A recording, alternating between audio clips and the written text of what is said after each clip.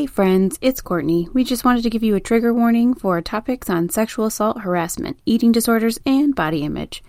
I know it sounds like a lot, but it's a really great episode. We hope you enjoy it.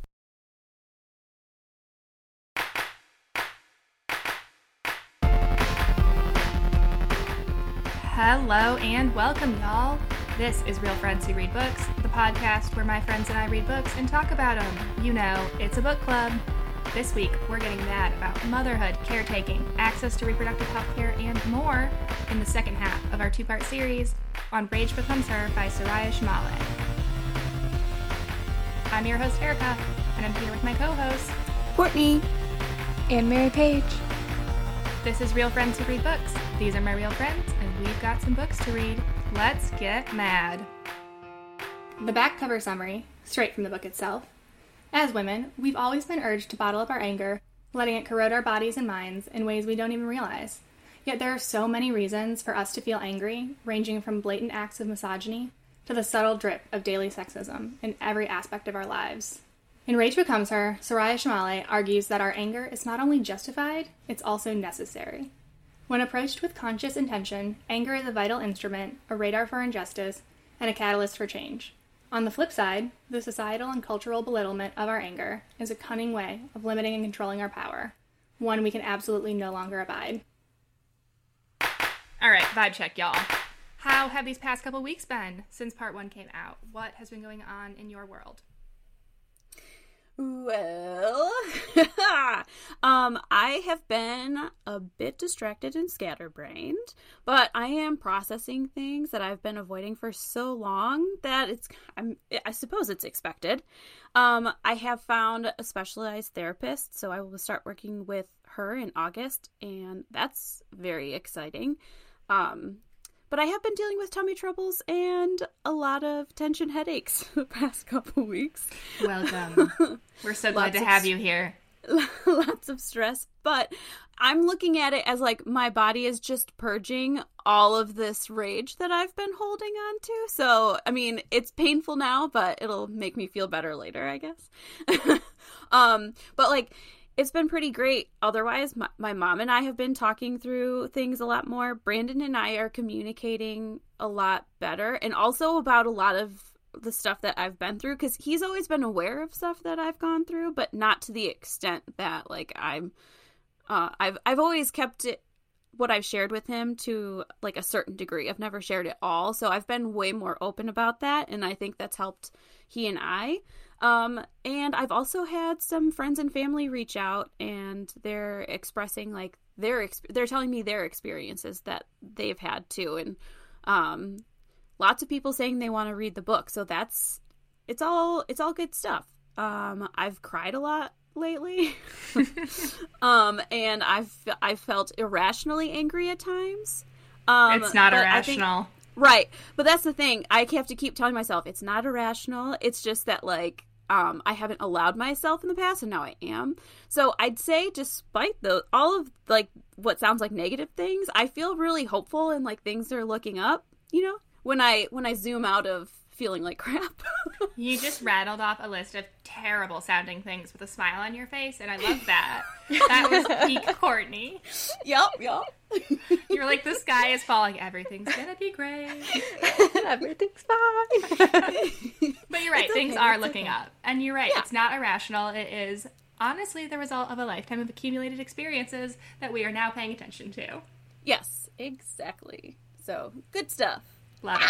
MP, how are you? What's going on, girl? Since recording the podcast, I feel like this book has really opened up my awareness with some personal things that I have going on in the background, some things that I have repressed or whatever, whether that be anger or other emotions.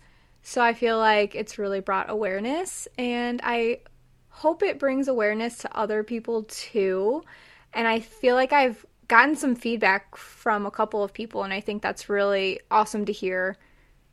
Mm-hmm. Yeah, I've been loving that. Yeah, it's been nice in a weird way. I have been hanging out with a lot of these feelings by myself for a very long time, and I don't think that I realized how isolating it really all was for me until people started sharing all of their experiences and starting conversations. Y'all know me. I've just been like muddling through this stuff for ages. I don't know, I think I read this book probably when it first came out, and it was kind of like this personal revelation of like, wow, I've kind of been betraying myself in so many situations. But it also took me several years to really internalize that and start acting on it. And, you know, in situations where I have the choice to betray my own anger and suppress it, or actually hold a boundary, stand up for myself, it's taken a while to get to the point where I can, like, make a choice and walk away and say, like, yeah, I did the right thing for myself and I really was on my own team there. But look at the growth over the past few years, and also all of these cool conversations that are coming out of it. So it's been a nice few weeks, but a weird few weeks. Yeah. For sure. Lots of feelings. That's a really great way to put it, because, yeah, it feels really, really weird. Honestly. All right, so last week we left off talking about all the ways the deck is stacked against us, how you can stay hypervigilant and still get roofied. Go listen to part 1 for the details on that one. And how in this game, we just can't win no matter how hard we try. And honestly, something that makes me really, really spicy about this is how differently men and women perceive this looming threat. Men think about sexual harassment and violence as a moment in time. It has a beginning, a middle, and an end. But for women, we live with this constant potential of violence. It's made up of just a million tiny moments. They're all stitched together. And I am furious that we have to remain hypervigilant at all times while men get to traipse around, living their lives mostly uninterrupted. Imagine what we could do with that brain space, y'all. Oh my gosh, I know. Having to go to the bathrooms with other girls, always needing someone, like, you can't go out to the bar by yourself. You can't go home by yourself. You know, and if you do, there's a looming threat over you always. Right. And if something happens to you, someone will tell you deserved it. There's no perfect victim, and you'll have to, like, sit with that weight. You just can't win. Mm-hmm. You can't win. Even when you feel like you should feel safe. Mm-hmm. Like with friends, for instance. You find yourself in situations that you don't expect sometimes. And it puts you in this mindset that you cannot trust anyone. At least in my case, I just closed myself off from everyone. Like, that, if anyone's wondering why I'm got bars around my heart or it's hard to be my friend, it's, you know, because I've been violated by someone that I thought was a friend. So, which I wasn't sure if I was going to share on this podcast, but, you know, why hide it for this person? You know, they don't deserve that. It literally is like 1,000 moments and then some. It ruins even the best days. 10 years later, you could be having a great day and the memory comes back and that best day is stolen. It's stolen because you were violated. And then even years later, it still feels like they have that control over you. And this threat has literally stolen days, weeks, months, years. It's enraging. I'm very angry. Like, I'm shaking angry just thinking about it, because, like, I'll be playing with my son and having a warm-hearted moment, and then just something pops in your head and it's gone. Like, ruined it, you know? And I can relate to it only in my experiences, and let me tell you, it makes such an impact that it must be wonderful to have the freedom that they have. I'm angry that I can't have that, because I want to fly free like a free bird. I want to fly far, far. Fly far, far away from here. Far, far away. So I'm just going to start making Life's Like a Box of Chocolates. And now we just go into Forrest Gump. Seamlessly transition Courtney's into Forrest very Gump. mad and uncomfortable, so now she's just saying things from... I mean, I get it. I'm furious. Yeah, this is something that's very frustrating for me, and it really sucks because I feel like I have lost so much freedom. I miss that feeling of being a kid and being completely unaware of the dangers around you. Now I feel like I'm stuck with this constant fear. I'm afraid to go out alone, grocery shopping at certain times. Like, I won't go out if it's too dark out. I can't walk around the block by myself because that freaks me out. Like, I had a white van following me one day, so... And I called my husband to come pick me up, even though it was literally a street away. But Now I don't feel comfortable walking my dog. Very cool. Yeah. I feel like I'm constantly like observing anywhere I go. If I'm alone, I'm constantly observing everyone around me and checking to see if anyone's like following me, or to make sure that I'm like within a group when I'm exiting. Like it's crazy the amount of things that goes through my head, the amount of scenarios that I have to go to prepare myself to feel safer about going out. I hate that I only feel safe in certain spaces, and I know there are so many other people that experience that same type of anxiety, and it's unbelievably frustrating. Is it frustrating or are you mad? Yeah, you see, look at that, you caught me. I'm angry. Yeah. Heyo.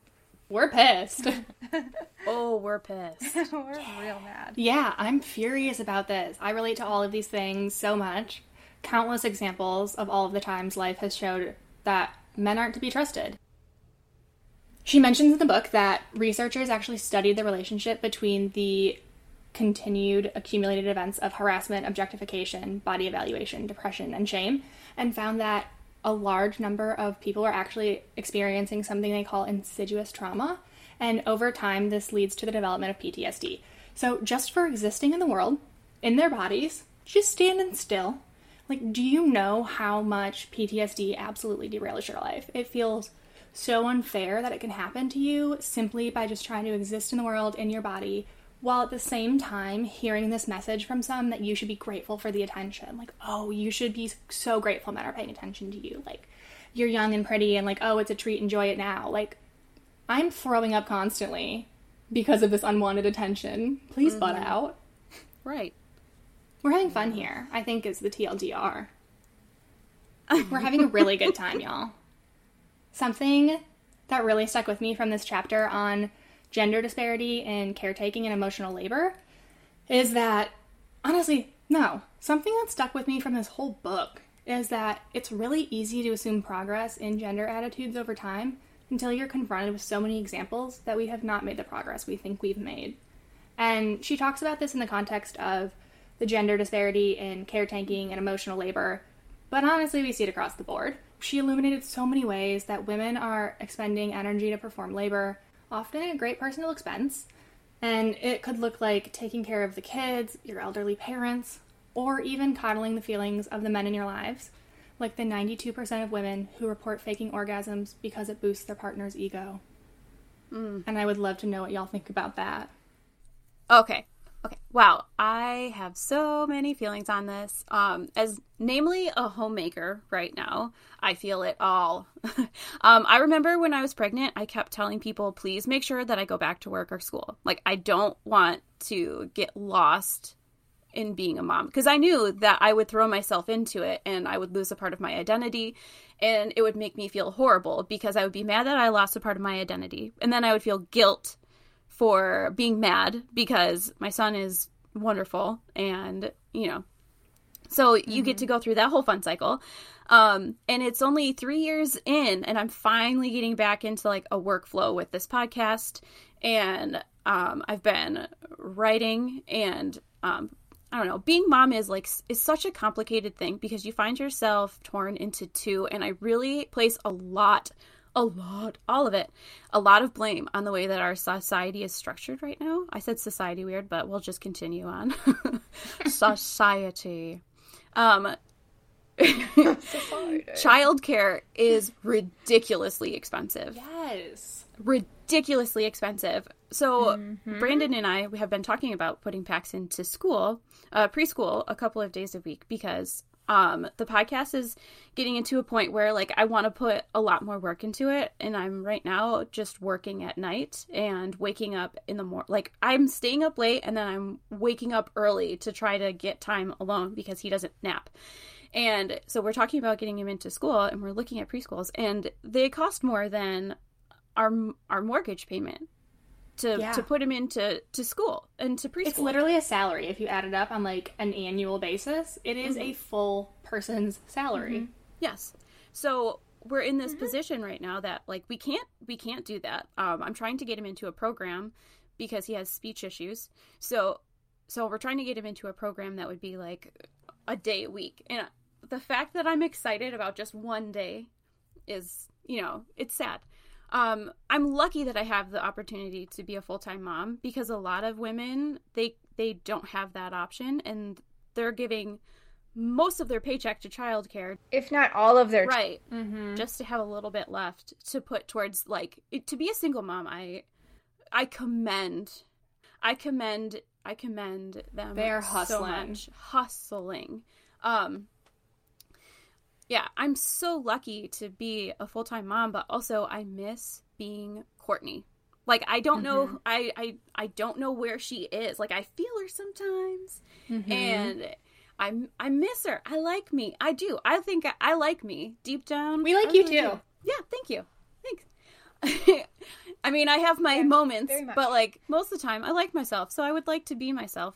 And this leads to just so much guilt, like I said, and then resentment, and it seeps into my marriage and all of these other things, because I'm watching my husband get to work with adults and, like, make money and, you know, feel like he's productive. And for me, like, it doesn't feel like a lot, but it's so much at the same time. Like, just so much work. It's your whole life. Yeah. And it shouldn't be taboo to be a working mom. It shouldn't be so hard to create a human and have a separate life from that. It shouldn't be a burden on my shoulders. It should be an experience. Like, it should be an experience between two partners. And the fact that we have to choose which person does what thing instead of it being a collective thing is just, I don't know. We need to make access to childcare so much better. Yes. Like, ugh, the world expects you to pick one lane and stick in it, and you just cannot win. And I am infuriated that that's the case. I'm infuriated. Yeah. Yeah, we're working double time. We are stressed. We are exhausted. We are burnt out. I feel like we need to make things equal, and that's that. I mean, everywhere I look, I see exhausted women. I know as a society, we're very hyped about girl bosses, and that is peak white woman feminism right there. And I have so many thoughts on that for another day. But at the same time, that's only beneficial for some. And we start teaching kids these gender roles very, very early. And then we have the gall to stand around and wonder where girls and women learned it. There was this one quote in the book that really struck me. When girls play with dolls, mimicking unpaid care work, and boys practice professions, earning a salary, adults don't talk about wage imbalances. So from the time they're babies, we are slotting kids into these lanes. And then when they grow up and a girl, you know, finds herself being a homemaker like Courtney, and then says, maybe this isn't what I want to do. Maybe I want to step out of this lane, and then finds it incredibly hard to step out of that lane. And we wonder, like, why is it so hard? It's because we've made it that way. Or, like, you know, a man wants to do that. And we wonder, why is it so challenging? Why are we pushing back against these social norms? It should be more inclusive. Yeah, well, let's start that early. Like, let's do that from the jump. And, I mean, this book does get into it, of challenging the gender binary, and we just need to be doing so much more of that. And, you know, Courtney, you mentioned it about learning from, like, our younger siblings' generations and things like that. We got to be doing that faster, y'all. So much faster. I mean, if there's a book out there for moms, like, trying to challenge binaries, like, please let me know, because I've been working on that kind of stuff with Pax. I tried to not use pronouns. I'm not, like, if he wants to paint his nails, I let him paint his nails. If he wants to dress up, I let him dress up. And, like, I'm not forcing anything on him. I'm letting him be himself and figure out what he likes. And it's adorable to watch. I love it. I like seeing him just be himself. I'm going to be sad when he jumps into the world and, like, these types of things come at him in different ways. But hopefully we can prepare him to, you know, be him, be who he wants to be, whoever it is. Yeah. Like, whoever he ends up being, whoever they end up being, you know? Yeah. I love that. I love that you're doing that. And I love that Brandon, like, is into that too. Like, I have a photo of Brandon painting his toenails, nice. And I think it's just the cutest thing in the whole entire world. That's really adorable. Because not that I've ever expected Brandon wouldn't be that way, but, you know, you kind of just... But that's not how our partners were raised. You kind of just, you don't know what to expect in that way, and he's, like, fully embraced, just letting Pax do what he wants to do, and I love it. Yeah. That's so cool. This isn't specifically on gender and kids, but there's this really good book called For the Love of Men, and it's about mindful masculinity and like re-envisioning what masculinity looks like for men, because in feminism we spend a lot of time talking about like toxic masculinity, but we don't spend a lot of time talking about, okay, well, what's the flip side of that? What do we want them to be doing if it's not toxic masculinity? And I think one of the topics we don't talk about in feminism a lot is how toxic masculinity harms men. Like, yes, the focus is overwhelmingly on women because overwhelmingly women are the ones that are being harmed with this, but also at the same time, this is holding men back too. And so it's a book all about how you can create like a new vision for masculinity and like what it means to walk through the world as a male presenting person. I will be getting that book.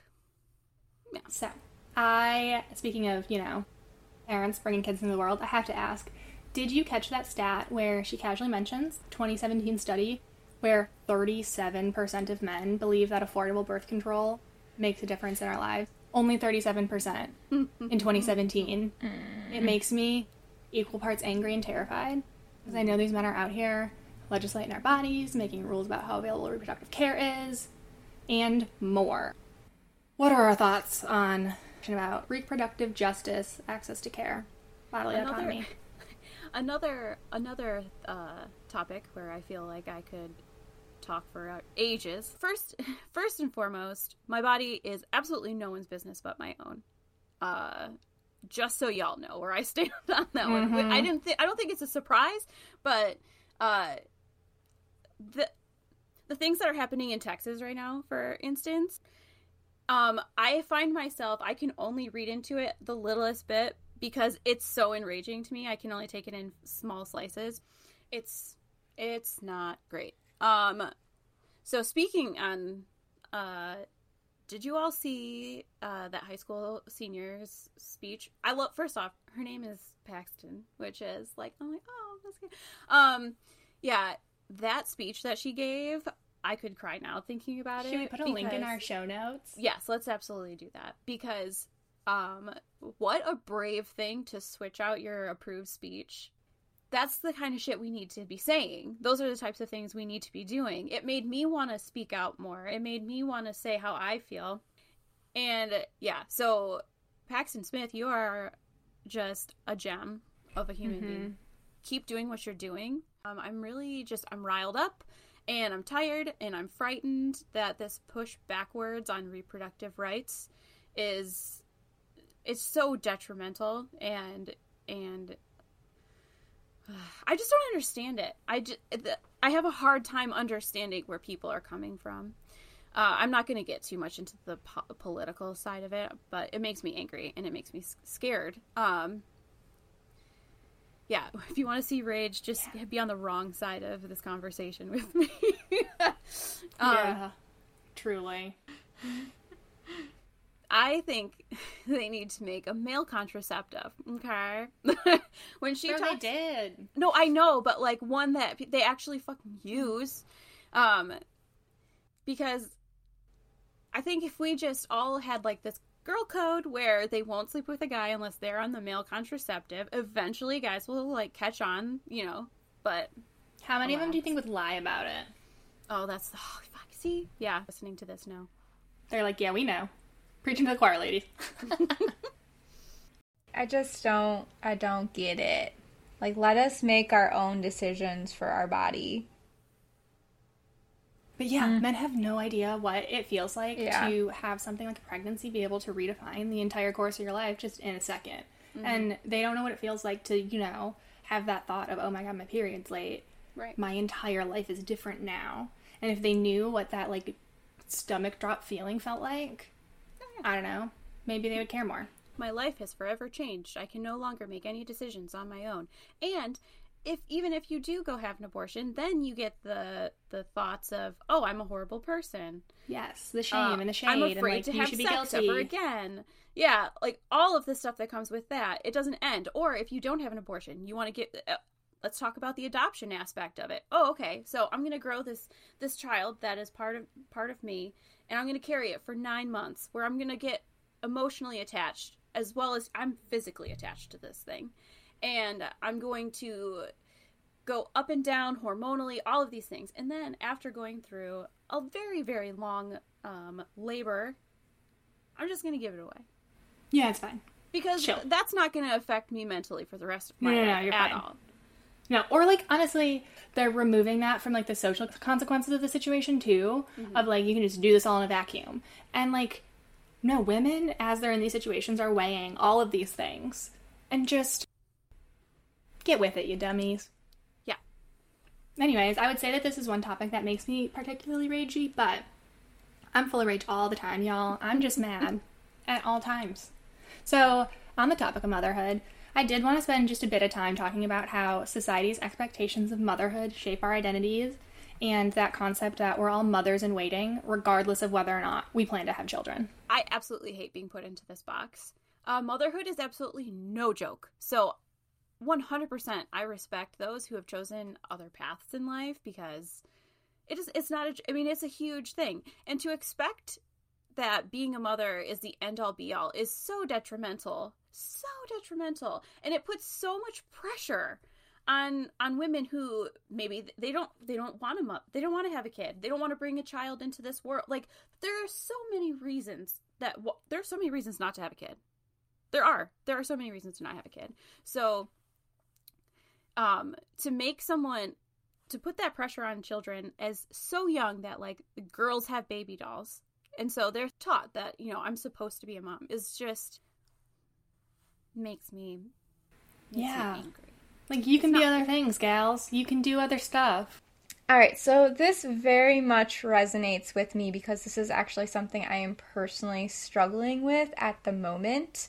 So, yes, I actually based my whole career off of how well it would work with once I was a mom, because I thought this was something I was supposed to do. I didn't think having children was a choice, really, until a couple years ago, which seems silly, but when that's all you see and that's all you know, that's what you expect to be doing.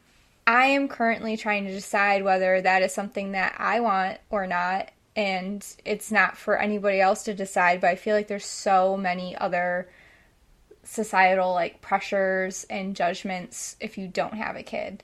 And I could literally talk about this for hours if you let me, because this book actually made me want to pick up a book. It's called Child Free by Choice, The Movement Redefining Family and Creating a New Age of Independence by Dr. Amy Blackstone, if anyone's interested in that and also struggles with deciding whether they want a kid or not. It's a great book with a lot of facts and, how your life would be different with or without a child.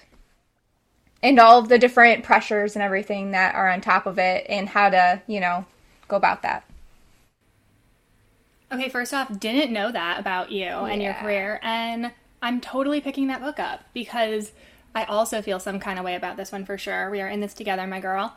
And I mean, like, my reasoning's different than yours, I'm sure, but when you're assaulted, someone takes away your choice, your power, and your body, and I've worked really, really, really hard to reclaim my body for myself over these past few years.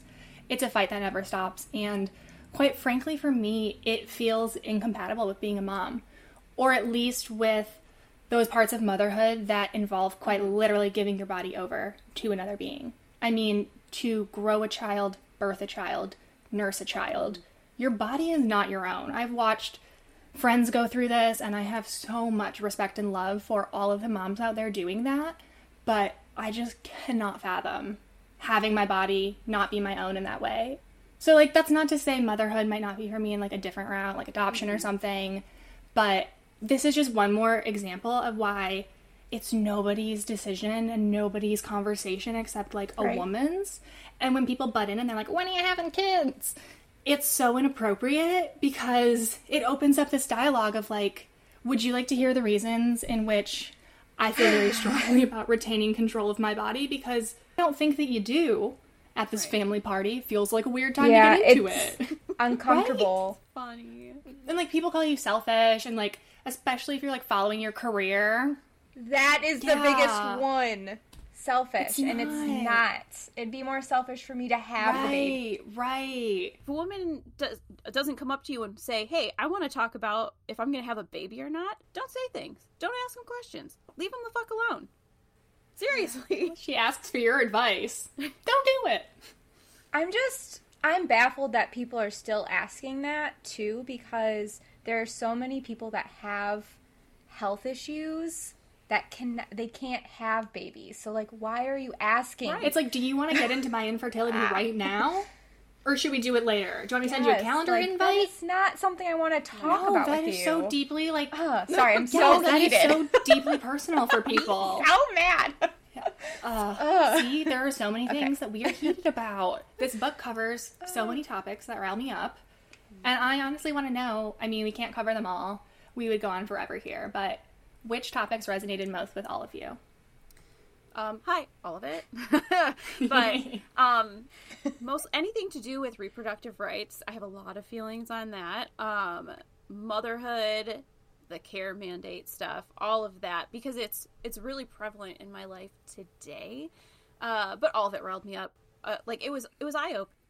It has helped me find reason in the aspects of me that sometimes feel insane.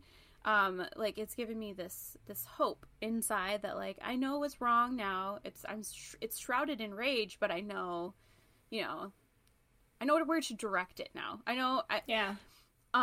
I've always known that I'm an angry person, but it's always been like a joke kind of thing, and I didn't know what to do with it. And it's come out in like unhealthy ways and not cool ways, and so this book has been pretty great for me because it's opened a lot of things in my brain. I mean, I've been crying a lot lately since reading this, which I too have been crying a lot lately, so. But it's good though, because I've realized I have stopped even crying. So the fact that I'm crying, it means that like things are working. So yeah. And Pete, did you have any topics on this book that resonated with you?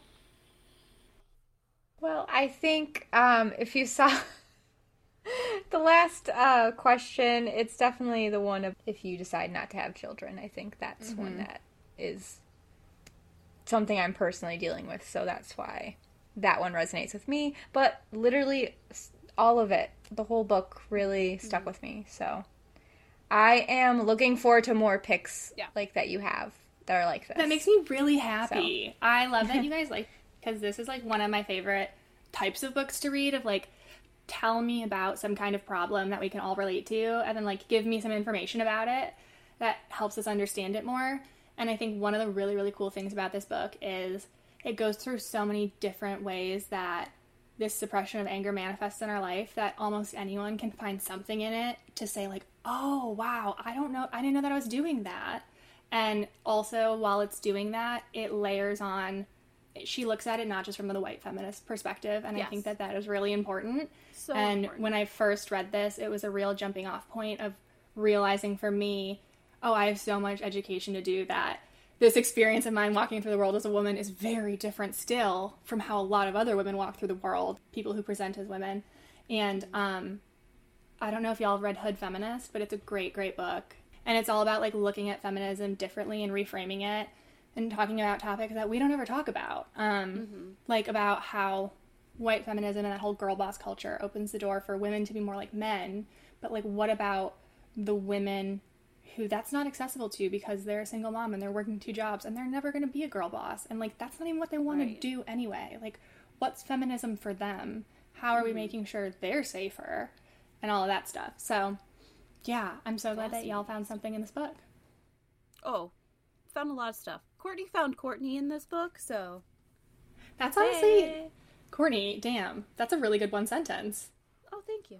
That was a great transition. So, it's that time where we wrap things up with a one-sentence summary. Let's hear them, friends. Courtney found Courtney in this book. Yeah, she did. She back. She back. And she kind of mad. We love it. Sorry. Progress report. Still angry about being angry. I love the progress report. Welcome to the life-changing magic of expressing your anger. Love it! All right. That is that for that. We hope you are still as mad as we are. And if you are, let us know. We love to hear from y'all. As always, we will be dropping our upcoming reads in the show notes if you want to read along for next time. Coming up next, we've got Dead Until Dark. And then People We Meet on Vacation. And then How to Do Nothing, Resisting the Attention Economy by Jenny Odell. We're Real Friends Who Read Books. I'm Erica. I'm Courtney. And I'm Mary Page. Get to reading. We'll see y'all in 2 weeks. Bye. Bye. Bye. Bye. Bye.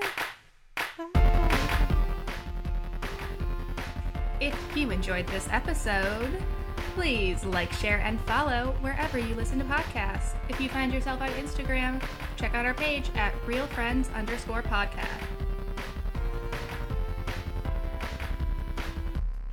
And we can't forget our special thanks to Brandon Schmunk for our theme music, even though you continue to remain a man.